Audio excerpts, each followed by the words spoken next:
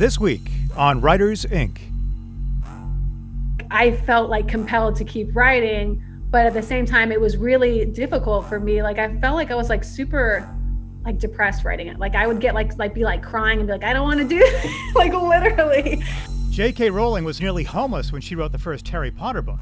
Stephen King penned Carrie in a small desk wedged between a washer and dryer. James Patterson worked in advertising and famously crafted the Toys R Us theme song long before becoming an author. Join New York Times bestseller J.D. Barker and indie powerhouses Jay Thorne and Zach Bohannon as they pull back the curtain on some of the world's most prolific authors. Where did they start? What is their process? The biggest names in publishing all have origin stories. All have tips and secrets. What does it take to consistently top the bestseller lists and become a household name? Get your notepad out. School's in session. This is Writers Inc. The house, the Vinny's party house in Arlington sold. So JD, how'd that closing go? I thought about that too when I saw that. I haven't even been watching it. So somebody actually bought that place? Somebody bought it. Yep, somebody bought it. Some sucker apparently bought that house. Keep an eye on it. Be on Airbnb in no time. Oh yeah, I mean it's it's spring is on its way. People are going to be looking to break out of their COVID cocoons. I think that would have been a great investment. And head over to Texas. Well, Airbnb reported record earnings, which was kind of surprising, with COVID and everything going on. But they actually did. A lot of people went on vacation. COVID be damned. They hopped in the car and went somewhere anyway. So it makes for an interesting. This year, it's probably going to be insane. That makes sense to me though, because people, as we speak, I'm in a cabin that was on Airbnb, and I'm sure a lot of people went, and just because they went on vacation doesn't necessarily mean that they went to, out and did a bunch of stuff. They might have just went and stayed at a house or something secluded. That makes a lot of sense. Actually, their numbers would have been up. Yeah, I wanted to see those stats because I think a lot of people traveled, but they went to places like where you're at now, where it kind of felt slightly remote. They rented the cabin, they rented the house that was off somewhere in the woods, or they rented but I'm guessing that's the case versus the apartments and smaller places, but who knows. But I'm sure right now, if it looks like COVID's kind of on the the way out, which means this year, the tail end of this year, is probably going to be insane with everybody that's been been cooped up for the last 2 years, just wanting to get out and go somewhere. Gonna be a lot of travel happening. So what you're saying is that I just had to get COVID for it to go away. This whole time, I was the solution. You were the last one. Somebody checked off that name on the list, and they're packing their bag, and they're on their way out now. Yeah, they're just okay, we can end COVID now because Zach Bohannon got it. Yep. So, okay, cool. I'll remember that next time we have a pandemic. Hey, are you working? Is this a working vacation, or is it a vacation? What are you doing? Both. I'm working and I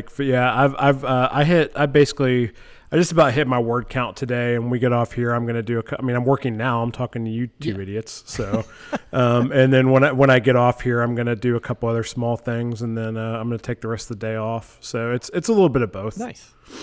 Heading over to Dollywood. I don't think I'm going to do that. I thought about going tomorrow, but I don't know. Because that's one thing I've never done. So, but yeah, I think I'm just going to probably hang around the cabin because the weather here is amazing. It's in the 60s right now. So I was able to get up and go sit on the patio and read this morning and stuff. And so the weather's been really cooperative. So don't look at the forecast for tonight then. It's probably honestly, but I know in Nashville it's raining and they're having tornado warnings, so I'm sure some of that'll make its way over. I'm 3 hours from home, so which is really far to go for vacation, right, JD? as you made fun of me before we started talking on the podcast, but yeah. So I've been fortunate. I'm just going to enjoy it and try to get some more work done. I'm trying to catch up because of COVID. I didn't work for several days, so now I'm trying to catch up a little bit. And this trip came at a good time. So thanks to my buddy David for hooking me up with this place for a few days. So nice. Well, you sound a lot better. So yeah, I feel really good. So I've been coughing some, but I think I'm pretty much past it. So, and I feel bulletproof for a little while because I feel like I can't get it again pretty quick. So I feel pretty bulletproof. I'm sure some new strain is going to come rolling out, next week. It'll be all over the news, Probably. What are you working on this week, JD? Oh, same old stuff. I was trying to wrap up edits on that last book, working on something new with Patterson, working on a screenplay, just trying to stay focused, and honestly trying not to lose touch with my general process. Like, I'm going through edits on this book, and like one of the steps that I actually skipped this time was the beta readers. The only people that have seen this book are my agents and some of the people on that side. And I think I'm gonna it's gonna add probably 2 or 3 months before Kristen's gonna be able to take it out, but I think I'm going to just go ahead and do that anyway, because I really miss, like, one of the biggest things that I always do is I give everybody a printed copy, and I tell them to highlight any place where they feel like they're skimming, and that really helps me when it comes to trimming the fat and just getting the word count down, and I don't have that kind of feedback on this particular book, but I'm still trying to take some words out, so I think I'm gonna try that. I know Kristen's not going to be happy, but I don't want to put it out there if there's extra words in there, and honestly, it just feels weird putting out a book without going through the beta reader process, because things get caught, and then I'm sure they'll get caught, with the publisher and stuff. But I like that feedback from just 4 or 5 regular readers. What was making you not go through that process this time? Was it time, or? Yeah, it's been rushed. Okay. I spent a little bit extra time writing this one. It's a little longer than what I expected, and like Kristen planned on taking it out, like last year already. But then she came back with some changes she wanted to make, and then my film agent came back with some stuff he wanted to make. And it's one of those things where, like, I'm writing my current book in the mornings, and then depending on how much time is left in my workday, I kind of move switch hats and jump into this one. And sometimes that might mean 5 minutes, or sometimes it might mean an hour. But I'm not putting as much time into it as I normally would. And now I'm looking at the calendar, and we're halfway through February already. You said something interesting that I don't know if we talked about before, and I don't know if we want to go too deep, but like, what kind of stuff does your film agent look for when they look at a draft for a book that hasn't even been published or sold yet? Just a general feel, like, is this going to work better as a feature, or as a limited TV series, or as something with actual seasons behind it. Budgeting, that comes into play. Weird stuff sometimes comes up, like with Broken Thing, that book is, like, depending on the print version you've got, it's either 790 pages or 900 pages. Yeah, that's a big book. Yeah, so like getting the people out in Hollywood to read that one has been a challenge. So we had to create, like something that they could actually shop the book with, that basically describes what's going on and, how a TV show would play out.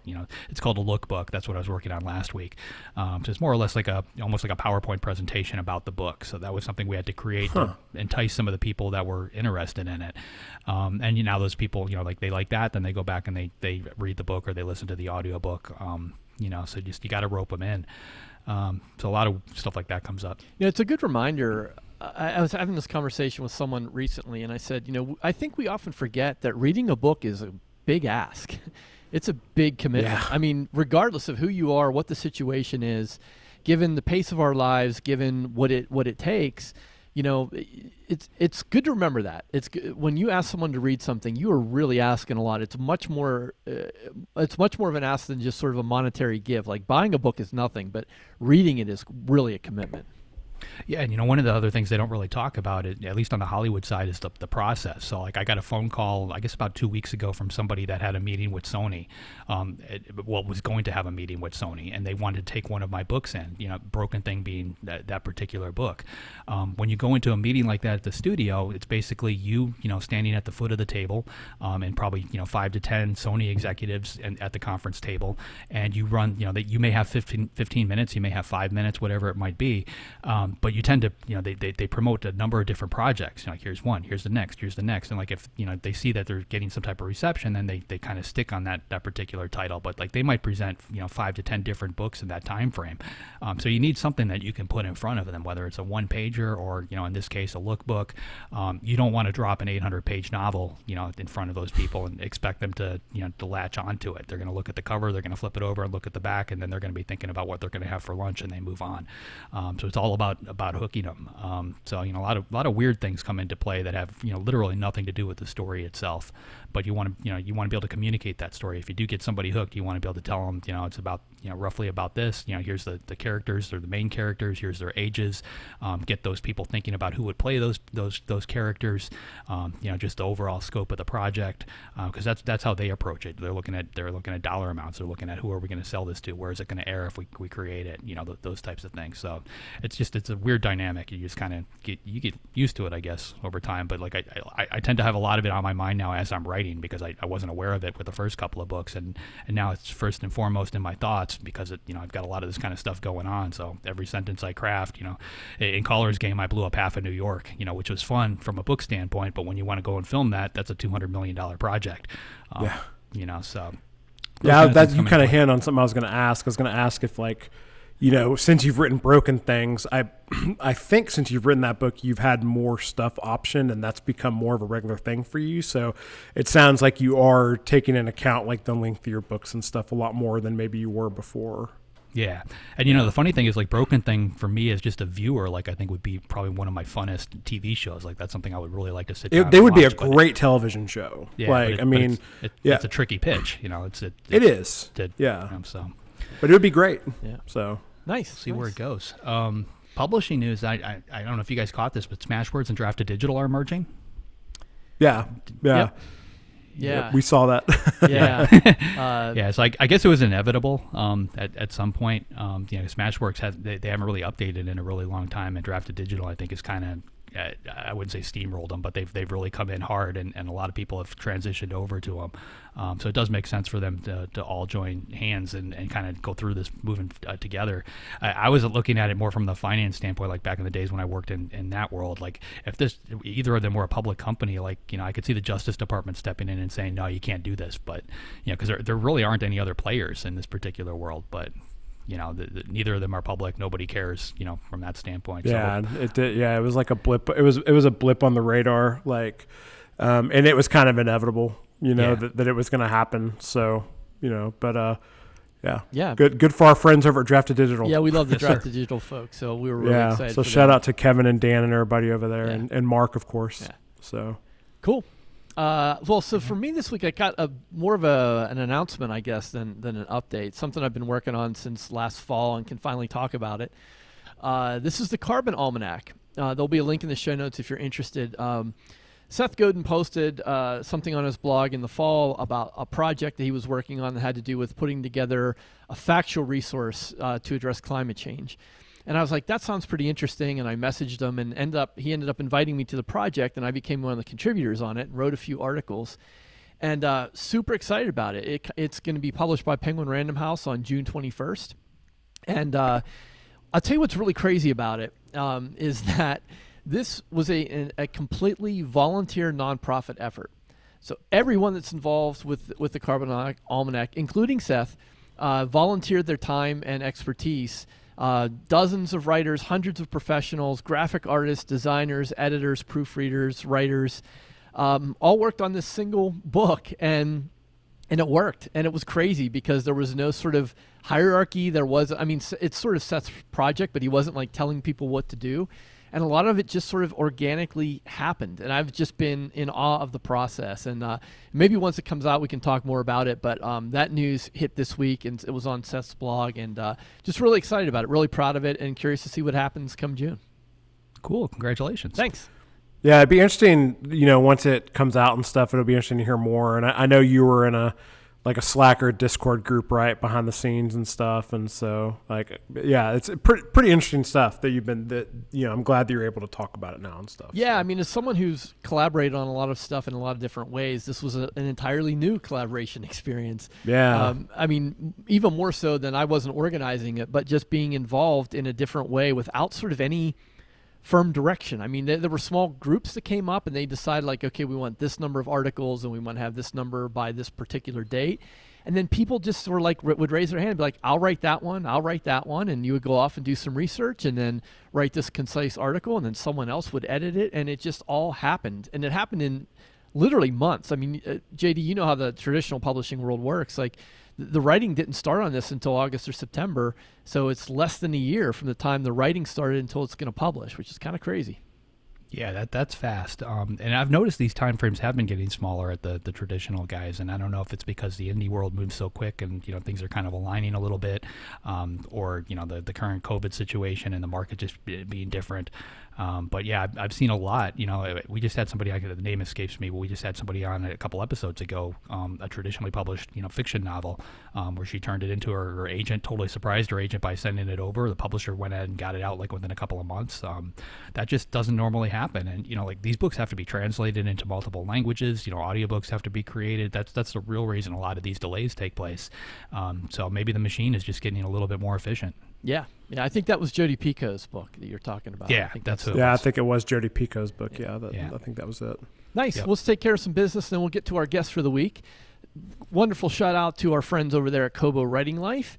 If you are publishing a book wide, then you've got to go through Kobo Writing Life. You get to set your price. You sell in all kind of different countries and territories throughout the world. You get promotional opportunities, and you don't have to be exclusive. So if you don't have an account yet, head on over to KoboWritingLife.com and get started today. Also want to give a shout out to new patron, Carla Haler. Welcome, Carla. Thanks for supporting the show. If you want to become a patron of the podcast, go to patreon.com/WritersIncPodcast, and you can submit questions for our monthly Q&A episode. All right, so who do we got on the docket this week, JD? Elijah Jane Brazier. She's an author, a screenwriter, a journalist. Her latest book, it's called Good Rich People with Penguin Random House, and it released about a month ago. But here she is, Elijah Jane Brazier. One of your most favorite Fleabag moments. Oh my God, one of my most favorite Fleabag moments? Any of them. There's so many. Jeez. I really like the pilot. I think I've read that like a ton of times. The first season, the first season and the second season are so different. But, just like there was like so many, like that moment when she has like the job interview and she lifts up her top, or like just little things like that you're like, I feel like this is like taken from like real life. Like I love stuff like that where you're kind of like, this is so funny. And it's just also so at the same time authentic and like kind of, surprising, but also you're like, oh yeah, I could totally see, something like that happening. Oh, I totally agree. I think Phoebe Waller-Bridge is one of the most underrated writers in entertainment today. I don't know if she's underrated necessarily, like, because she is like, she's doing like, didn't she do like Bond, and then they have her something else huge? Yeah, she was underrated, I should say. First season was like bomb, yeah. So yeah, no, she's amazing for sure. I wish I could have a little bit of that. No, I know you've studied I read somewhere you were studying the screenplay, at least of the first season. Were there certain things from a writer's perspective that you picked up in there that you're like, ooh, I could really use that? For Fleabag? Yeah. God, to be honest, I feel like there's certain people I think that like can really like inspire me. And then there's certain ones that maybe I can't really do what they're doing. And I felt like her screenplays or I guess teleplays are like super sparse. And in a way, I feel like that it doesn't really like tap into something that I can do. Like I love them and stuff, but I'm like kind of maybe one day. One day I'll like sort of like be able, but yeah, everyone has kind of like a different voice, I guess. And so I don't know. Yeah. I can see that. Yeah. And we all have those very aspirational writers, right? We're like, wish I could write like that. Yeah, but it's just like there's certain writers that I think like really tap into something you can do. And then there's also ones that maybe don't. And sometimes trying to be like those people can actually make you worse. Yeah. As crazy as that sounds, it's like something that I've kind of realized. Like I'll be influenced by something I love, but it's like, no, girl, you can't do that. Like, yeah. You have to just love it, and you got to stay, doing your thing. Do you think it's a matter of like trying to cop a tone, or maybe even subconsciously trying to write in that style? I think it's like about trying to be something you're not. I think that that's like a big part, like for me that I've discovered with writing. Like there's been times before when I've been like hugely inspired by other people, and I've spent like, years on certain projects, and then for them to not really have the same like depth or resonance. And I do think it does come from maybe trying to be too much like, oh, I want to sell something, or this is big right now. And I don't think that works. I think you really have to find an intersection between what you can do and like really who you are as a person. The more you know yourself, the better writer you are and what you can sell. You do have to think about what you can sell. You do have to think about the audience. But if you're just thinking about that, then you're going to write stuff that's really soulless and people will be able to tell. Yeah. How did you find your voice? I mean, I think it's just been like a process. I think it's, for me, like the things that I think resonate the most for me when I am trying to like sort of sell a project are things that have like some kind of basis in my own experiences. So like, If I Disappear was like talking about like what it's like being sort of like a single woman in America. Good Rich People, a lot of it is inspired by my own experiences living below the poverty line and kind of like coming out of that, and also interacting with extremely wealthy people. And I feel like the more that I like tap into like my own experiences, the stronger writer I am. But again, at the same time, you do have to think about the audience. It can't just be like this self-centered, like I'm writing for therapy. Yeah, well, let's talk about your new book, Good Rich People. Depending on when you're listening, has just come out. I don't want to give too much away, so maybe you could tell us a little bit about Lila and Demi and sort of the dynamic between those two characters.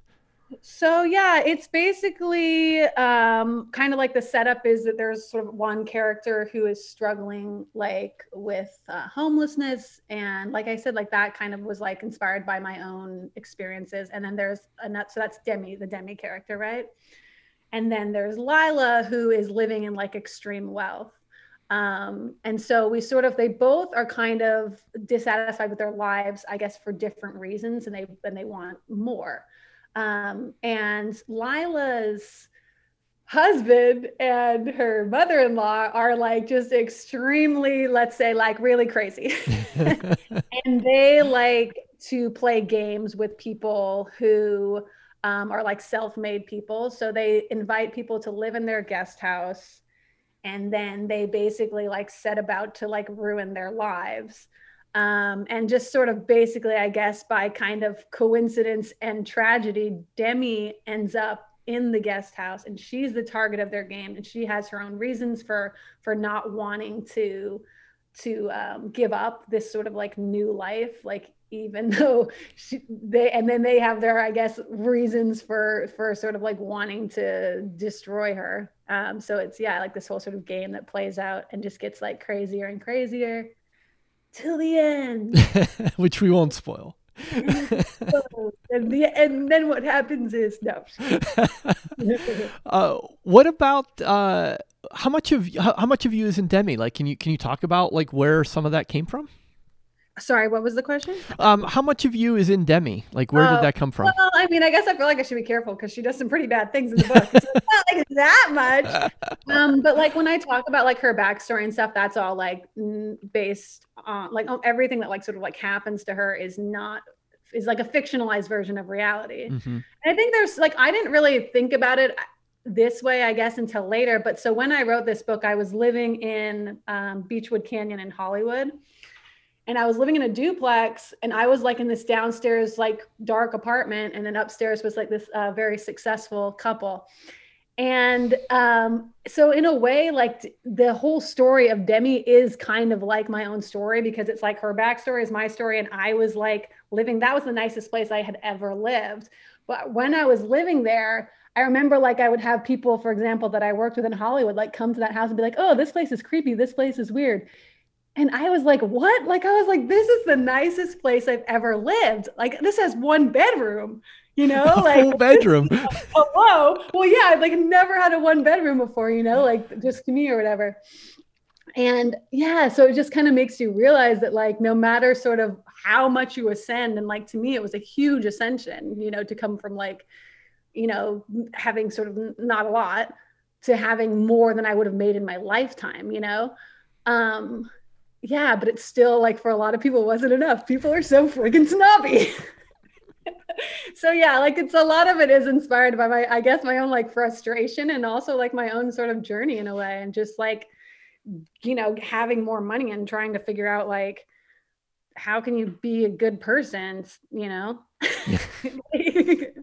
I don't know. It's crazy. You don't play this card, but how did you steer around the class warfare idea that maybe sort of could be interpreted that way?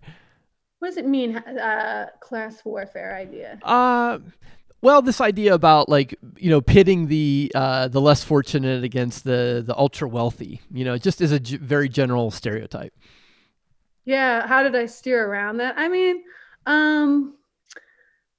I feel like just like by trying to like make the characters as layered as possible. I mean, I don't think that it's necessarily it's more about their journeys than it is necessarily, I guess, about like destroying each other. You Right. know? Yeah, I you would say. personalized it. Yeah. Yeah. How was the process for Good Rich People different than If I Disappear, or was it? Well, I mean, yeah, it's always different. So, like when I wrote If I Disappear, I was working like 6 to 7 days a week at this like horse stable. I was doing like summer horse camps and stuff. So that was like hard in a way because it's like I would have to wake up at like 5 and like work for an hour.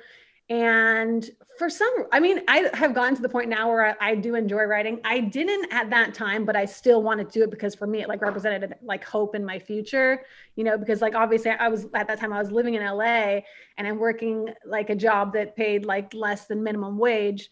Um, so it's like I felt like compelled to keep writing, but at the same time, it was really difficult for me. Like I felt like I was like super like depressed writing it. Like I would get like be like crying and be like, I don't want to do this, like literally. But like I was still like, I have to push through and try to do this because this is like kind of my only way out of this. I couldn't survive. I couldn't continue to survive at the amount of money that I was making, and just being single and everything. So I had to kind of like push through it. So that was really hard. And then, for Good Rich People, I thought it was going to be better, but then there was a pandemic. So like, even though I didn't have to like work every day, I was like depressed for a different reason. So yeah, dude, that was also really hard. But then at the very end, like, so I wrote 2 other versions of this book, like full versions, right? I rewrote this book twice. Wow. Yeah. And so the very last version, I had like a month before, kind of like a hard deadline, let's say. And I didn't think the book was working. I didn't think it was strong enough. So I had an idea to make it cooler. And that was like the whole idea of making a game before there wasn't a game. So I pitched it to my editor, like she was on board, and I rewrote the whole book in like 5 weeks.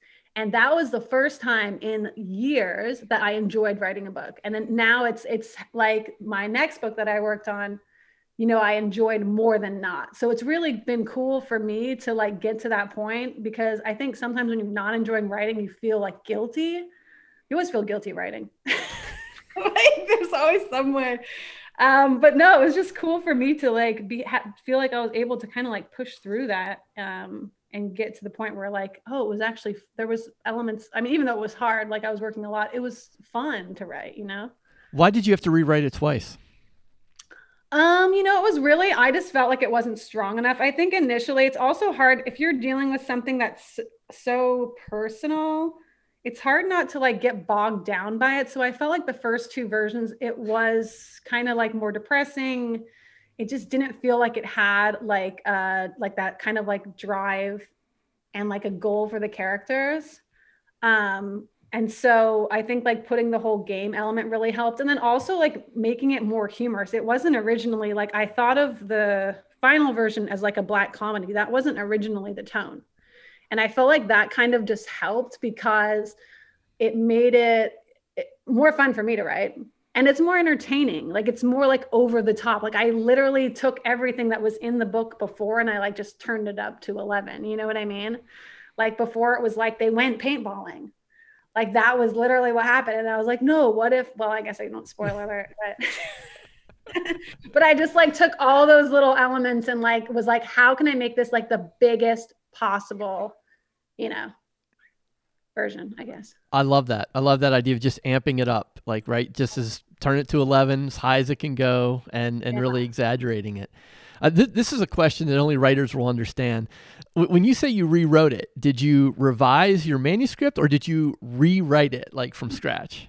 I like totally rewrote it. Wow. The only chapter that like stayed from The beginning is probably like a couple of pages that were like Demi's backstory, because I kept that because, like I said, that was kind of like inspired by reality. But literally, yeah, like every word. I mean, there's some elements, like, not to like get like too, but there's some elements of the structure. Like, I'm going to be working on like the TV show, and there's some elements of the structure like in the middle that I will probably change, but that kind of were there because I had already built that framework. So like there's certain things that happen that it's like you're kind of like, oh, that's weird. But sometimes that can be kind of cool because it's unexpected. But yeah, it's like in a way I had like this kind of framework that I built it on top of, but every scene was different. I see. Do you do revisions when you write? What does it mean? So like, do you write a first draft and then go back over it? Or are you one of those writers who like, you write the first draft and it's pretty solid? I mean, I try to like force myself through, and then if I get lost, I will go back.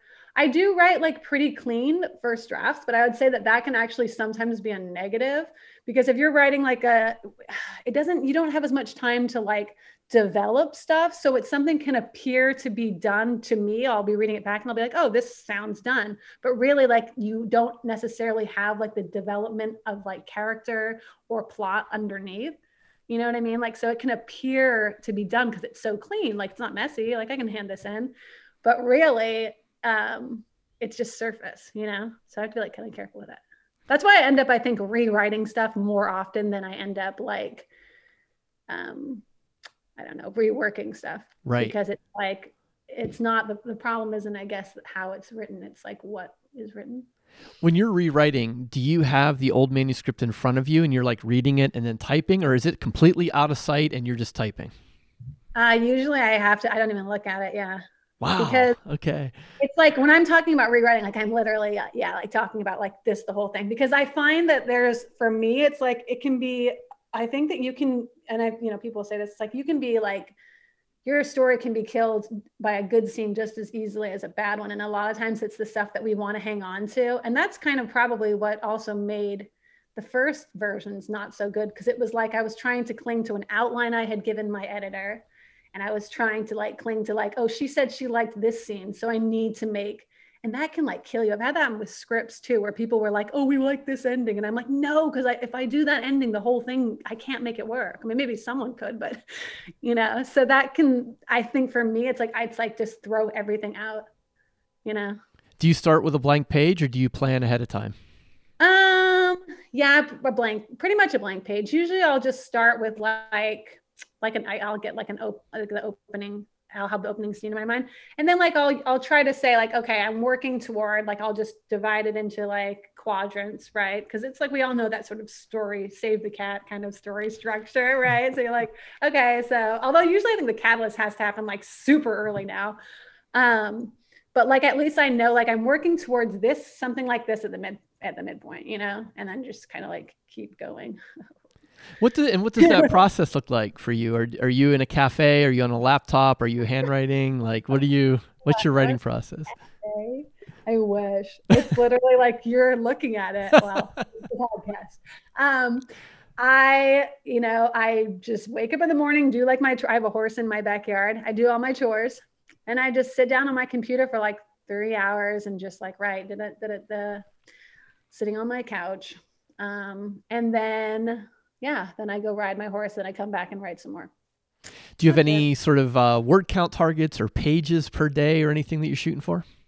I mean, I guess I do, but that can also, I feel like, again, that's like something that can become a problem, I think, if you can write super fast. It depends on the person, I guess. But like, I'll try to hit like, say, 3,000 words a day, just because it's like, so that I can get something done. But it's like, I think that can be sometimes bad to be obsessed with like word counts, because you'll end up pushing past a point where you're lost, and you'll keep going because you're like, I have to hit that target. And if you go past the point of being lost, and you just get more lost.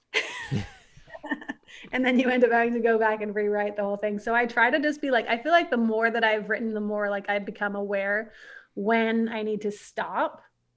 And it isn't necessarily where I like want to, it isn't how many words I want to write, but it's like becoming just more aware of when I know that I'm forcing it or faking it, or when I'm kind of lost or not into it anymore.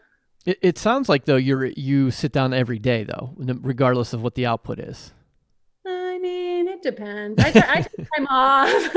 That's another thing that I've learned. It's like, if you can, it's not always option, but I think that it's really easy to get so focused on like, just like keep on this. It's a hard job because it's like, you're your own boss and you're writing stuff potentially that you wouldn't even sell. So like I could sit down right now and like write an adult book for nobody because I can't sell it. You know what I mean? So I think it's important to take time off. Like for me, I guess it depends on the person. Some people just like to work all the time, but I get hyper focused on stuff and I get obsessive. And so when I am writing, like I don't go, I mean, obviously COVID anyway, but like I don't go out and see people. Like I don't do anything, like everything is focused on that. And so I try to not do that all the time and get obsessed about something else because it consumes my whole life. Was there a moment or maybe when did you feel like you could really make a go at this? When did you feel like, okay, I kind of know what I'm doing now? I still don't. Man, it's hard. Like it's a hard kind of job because you're like, it's like a gig economy. I don't know. It's, I don't think I ever feel that way. That's like the hard thing. It's really hard to like make plans for the future because I'm a very, have a probably negative view. I don't know. So I always think that everything is going to be my last thing. I always am thinking about other jobs like that I can do every day. It's like, even like, so, whenever I sold YA books, like probably like 10 years ago, then I had like a 5-year break before I sold anything again, and that's like super affected my outlook too. So like, even though like I have been, able to sell stuff in adult and I've been doing every year better, I always think, well, it's probably going to stop tomorrow. So it's a weird, I feel like a lot of people feel that way. It's so surprising. Like you'll talk to authors that are so successful and who are on like all these like lists and they're still like, oh, I don't know. I think my next book's going to do really bad and da da da. It's crazy. How did you get yourself through that 5-year period? Oh my God. Well, it was there was a lot happening. So I'm a widow. So like my husband died and then I not lost my book deal. I didn't get my option picked up. And I just wasn't like, I was writing all these books and it just really wasn't working. And so I did this, like, there's this book called The Artist's Way by Julia Cameron that's supposed to like help inspire you. Right. So I was like, okay, well, this is not my thing, but I'm going to try.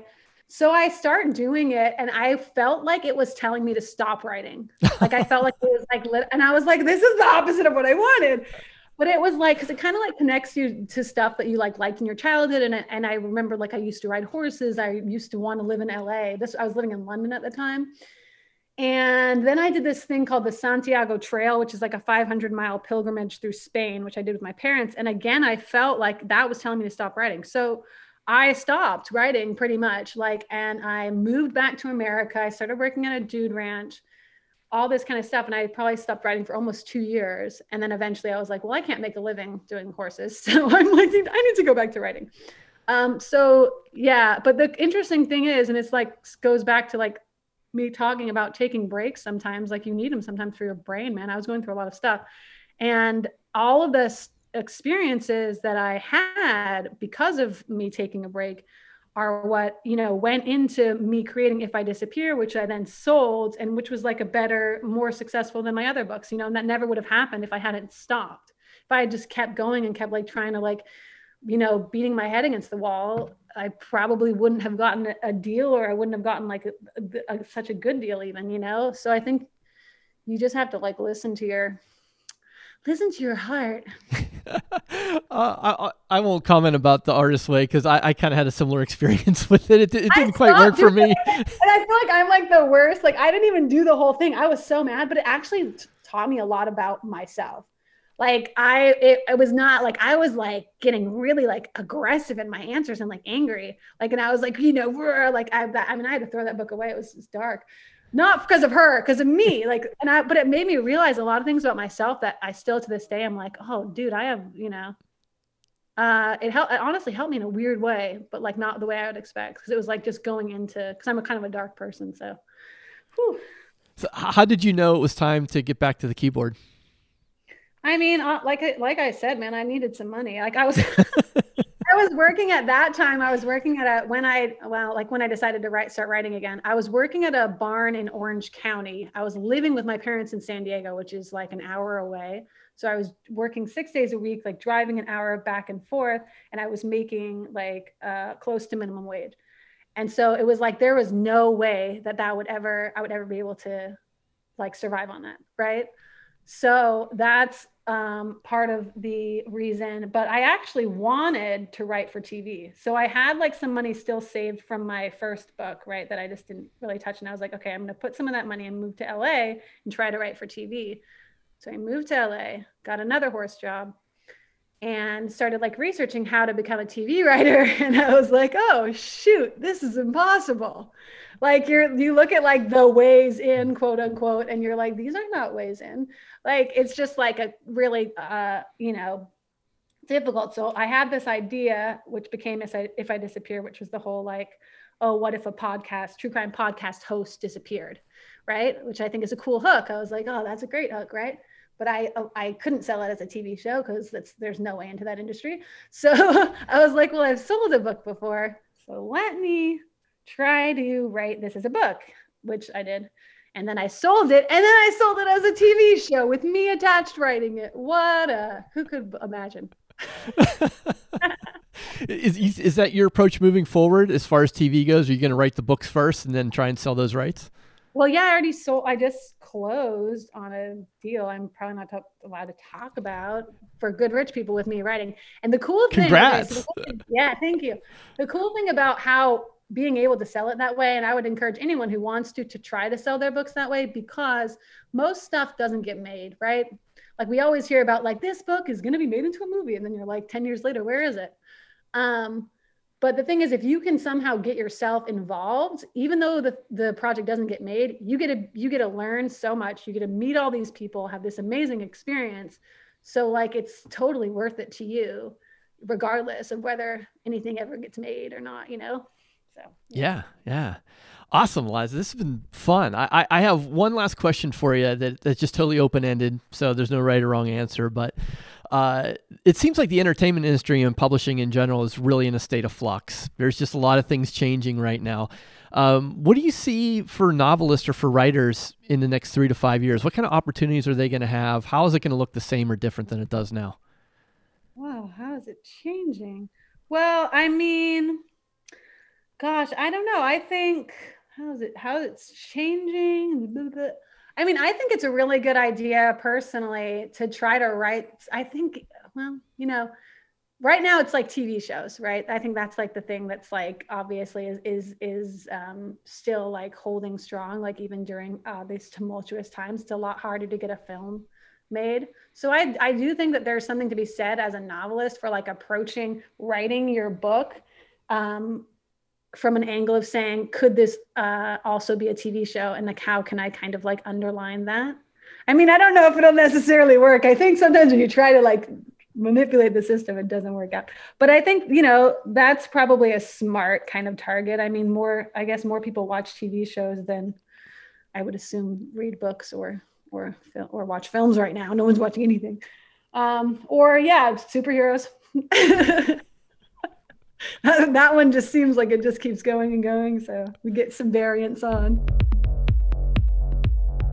All right, guys, Eliza, man, she was sharp. She was keeping me on my toes. I like that. She brought a lot of energy to the interview and a lot of interesting comments about writing and having other jobs. I think maybe a lot of our listeners can relate to that. Let's start with you, Zach. What's some takeaways you had from the interview?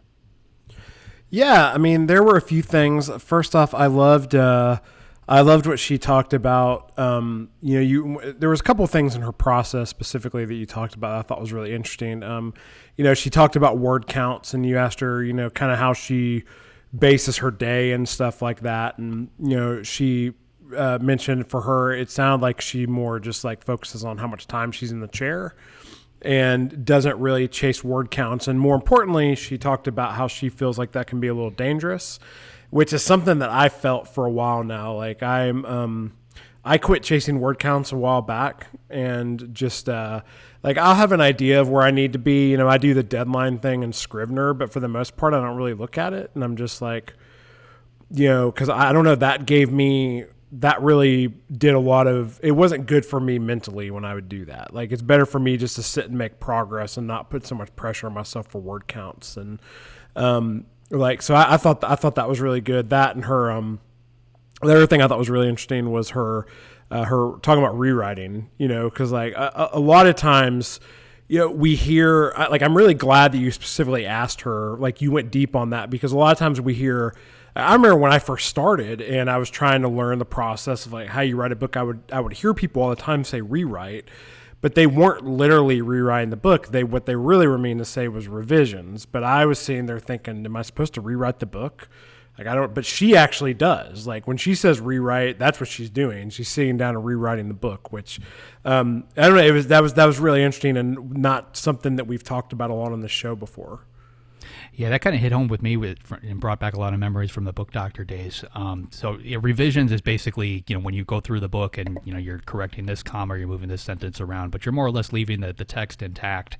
One of the exercises I used to go through as a book doctor, when I had a particular chapter that I had to rewrite for somebody, I would print out that chapter, I would go through it with a highlighter, and I would highlight whatever the key points were that needed to actually come across in that chapter. So, it could be 10 paragraphs, but I might highlight like 1 or 2 sentences.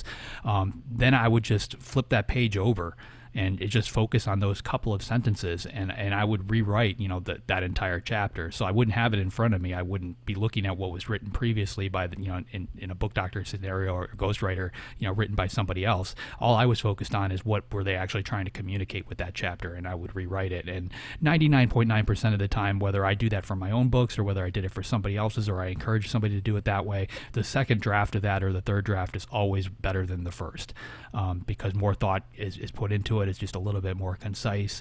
It's very difficult to rewrite a chapter, like if you have that chapter on your screen and you're just moving words around, because you're basically going to end up with another version of what you started with rather than an improvement on where you came from. Yeah, I was fascinated to hear that too, which is why I kind of pushed her on the specifics of it.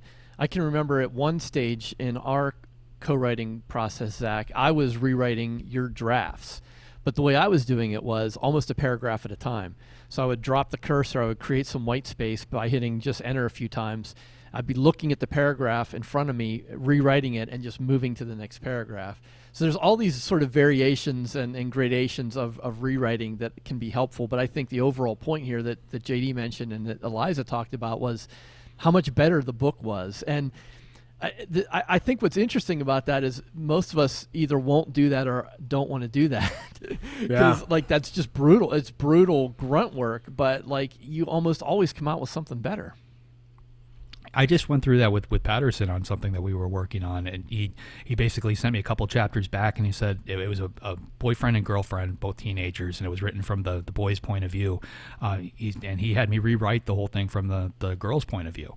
So all of a sudden I'm in her head instead of his head, and a totally different scenario. And he was spot on. Like from an overall book standpoint, it came out better that way. So there's a lot of different reasons for doing that, but that's definitely one of them. I have a trunk manuscript that JD, you gave me some good feedback on that. I'm going to do that. I'm going to completely rewrite it with a different POV. I think that's going to change everything, but I'm procrastinating a bit because I know how much work's going to be involved in that. Yeah, you bring that one up to me every now and then. I know you're not looking forward to it necessarily, but you. The thing is, though, is you recognize that JD was right, and that's what needs to happen.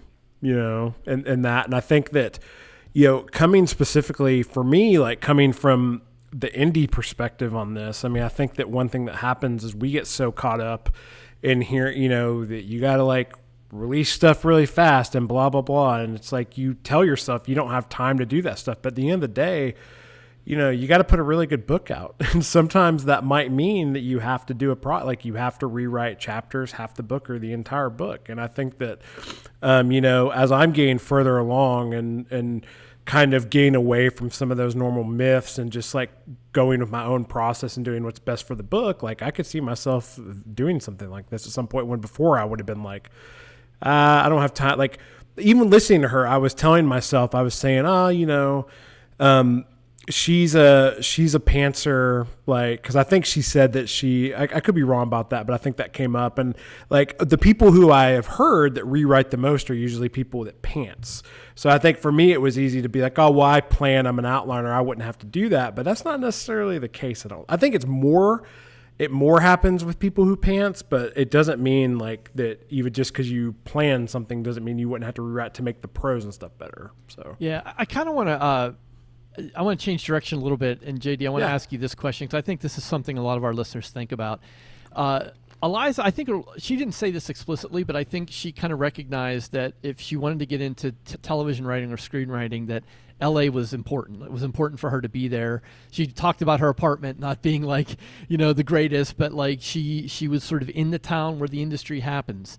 What are your thoughts on that? It's 100% correct. I mean, I've got a friend of mine that I've known since college, and she's a producer out there. Just to give you an example, like she was sitting in a restaurant having lunch with somebody that she had worked with before, another producer. Michael Douglas was sitting like 3 or 4 tables over. They had an idea, that kind of related to something that Michael Douglas, could have been a part of or sort of fit his personality. So they waved him over. The one guy knew him, brought him over to the table, communicated the idea. Douglas, raised his hand, brought over somebody else that was also in the same restaurant. And by the time they were done, they had pieced together what became the Kaminsky Method, which was a show that was on Netflix. Oh, wow. So like, and none of those people walked into that particular restaurant expecting that to happen, but they walked out with a show that aired on Netflix for a number of seasons and won a bunch of awards. So you can definitely break into that world from a distance, but it helps to be right there. From a writer standpoint, one of the things that she had mentioned, as far as writing her own screenplays, that's huge if you can do it, because there's certain pieces you have to line up in order to have a TV show. You need the biggest player is actually somebody called a showrunner, which a lot of people don't really hear that term, but it's basically like the puppet master, the person who kind of wrangles everybody else, but they keep everything on track. But you need a showrunner, you need a director, you need a head writer, and if you're lucky, you need a star, and those are the kind of components. Like if you get 2 or 3 of those together, it's very easy to rope in the other ones. So if you're approaching that table and you've got your book and you're able to write the screenplay, you're already eliminating a couple of those things and taking some of the difficult pieces off the table, which get you that much closer to the finish line. So it's very helpful if you can switch hats. It's very difficult to write a screenplay if you're used to writing a novel or vice versa. If you're used to working out in Hollywood on scripts, trying to turn a script into a book is very difficult too. Is the formal title showrunner, is that the executive producer, the EP?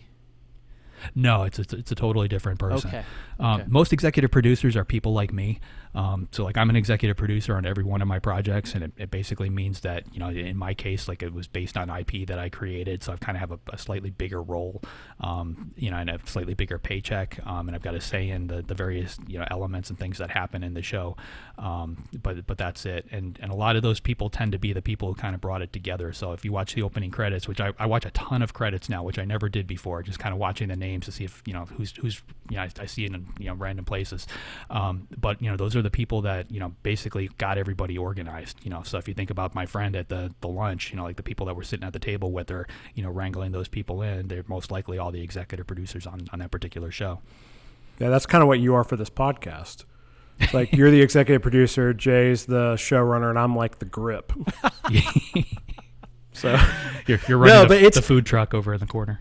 What you said too is really interesting too about like being where the action is, pretty much. I mean, that makes a ton of sense. I mean, I could see like the scenario you talked about of Michael Douglas, like that's probably not going to happen in Missoula, Montana, no. But like it's, and I see that living in Nashville, I mean, there's a reason that, so many musicians move here and they're willing to basically play for nothing down on Broadway because, they're hoping that they, run into, Keith Urban or, and Dierks Bentley or any like country star you want to think of, or some big producer or something, like when they're out at the bar, because they can run into these people and that's where, they get their opportunities and stuff. So that makes a ton of sense too. So, yep. One of the other things she touched on is, trying to write like someone else can make you worse. I totally agree with that, and I think most writers kind of start out that way. I think when we first sit down to write our first book, we tend to emulate whoever it is we read a lot, and that's where you hear where you have to write like 500,000 words or 1 million words. I think that really comes into play in this. I think roughly the 500,000 mark is when you actually find your own voice and stop sounding like whoever it is you read all the time. I think that's important.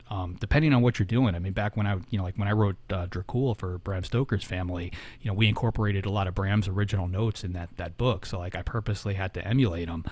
So in order to do that, I listened to Dracula, the audiobook, on a constant repeat during the entire writing process. And I did nothing but read Bram Stoker material just to get his cadence in my head. So you can force the issue too. And if you want to work as a ghostwriter, I used to have to do that all the time. I would, because I was finishing novels for people that had started them. You can't switch voices halfway through. You have to sound the same. So that if you want to get into that world, that's something that you want to practice a little bit. You were sleeping in a box of dirt down in your basement, and I was about to ask if it didn't get quite that bad. No, but you bring up a really good point. It's funny because I was actually having a conversation last night with some folks about this. About how your voice is what makes things unique, but you have to work to build that voice. I mean, there's so many people are always trying to come up with like these super original ideas, or they don't want to write this type of book because it's not original. But like, as we know, there's really only 7 stories that have ever been told pretty much. And like your voice is what makes things unique. But, I think naturally we all start out writing like the stuff we read, but eventually, we grow our voice over, like you said, JD, writing tens of thousands, million words or whatever, and eventually get that voice. And that's what, helps you build an audience and, all that good stuff moving forward. So. Cool. Yeah, I run into it a lot, working with Patterson, because when I'm writing with him, I have to emulate his voice. Like his readers expect a certain tone, certain sentence structure, things like that, which is why I alternate and kind of, I do one book with him and one book on my own. But it takes me a little while to get back into my own head again to find my own voice. I'm sure that's an interesting process. Yeah, there's usually a lot of rewriting at the beginning of both of those books. The first 2-3 chapters or so, I have, for his books, I have to rewrite once I get my mind wrapped around his voice again, or vice versa. I start working on my own book, and it sounds like a Patterson book for those first couple chapters, and I find myself again and have to go back and rewrite them to get back to a J.D. Barker book. So if I would have known that Jay was rewriting every single paragraph I wrote, I would have just tried to write like him, I guess. Maybe I would have saved you some time. Maybe that's why we're not collaborating anymore. I don't know. It would have been such a better book if you had done that. It probably would have been way better. So. Oh, well, cool. Eliza's a talented writer, super scrappy. I loved her energy. This is one of those real stories of real writers, and I think that's really inspiring. So really grateful that she came on and shared some time with us. What do we got next week, JD? I'm not sure what we have up next. We've got an interesting couple of weeks coming up. Next week is our Q&A. So if you've got questions and you haven't had a chance to get them out there, go ahead and do that. After that, we've got Scott Steindorf coming on to talk about Station 11. He's one of the producers. And then Gillian Flynn after that. So exciting couple of weeks. Excellent. Mark your calendars. It's going to be fun. To our listeners, make sure you go to writersincpodcast.com and grab the free revision masterclass, where you can see the storytelling process from beginning to end. We'll see you next episode, and have a great week of writing. Thanks for listening to this episode of Writers Inc. Access the show notes and leave a comment at writersincpodcast.com.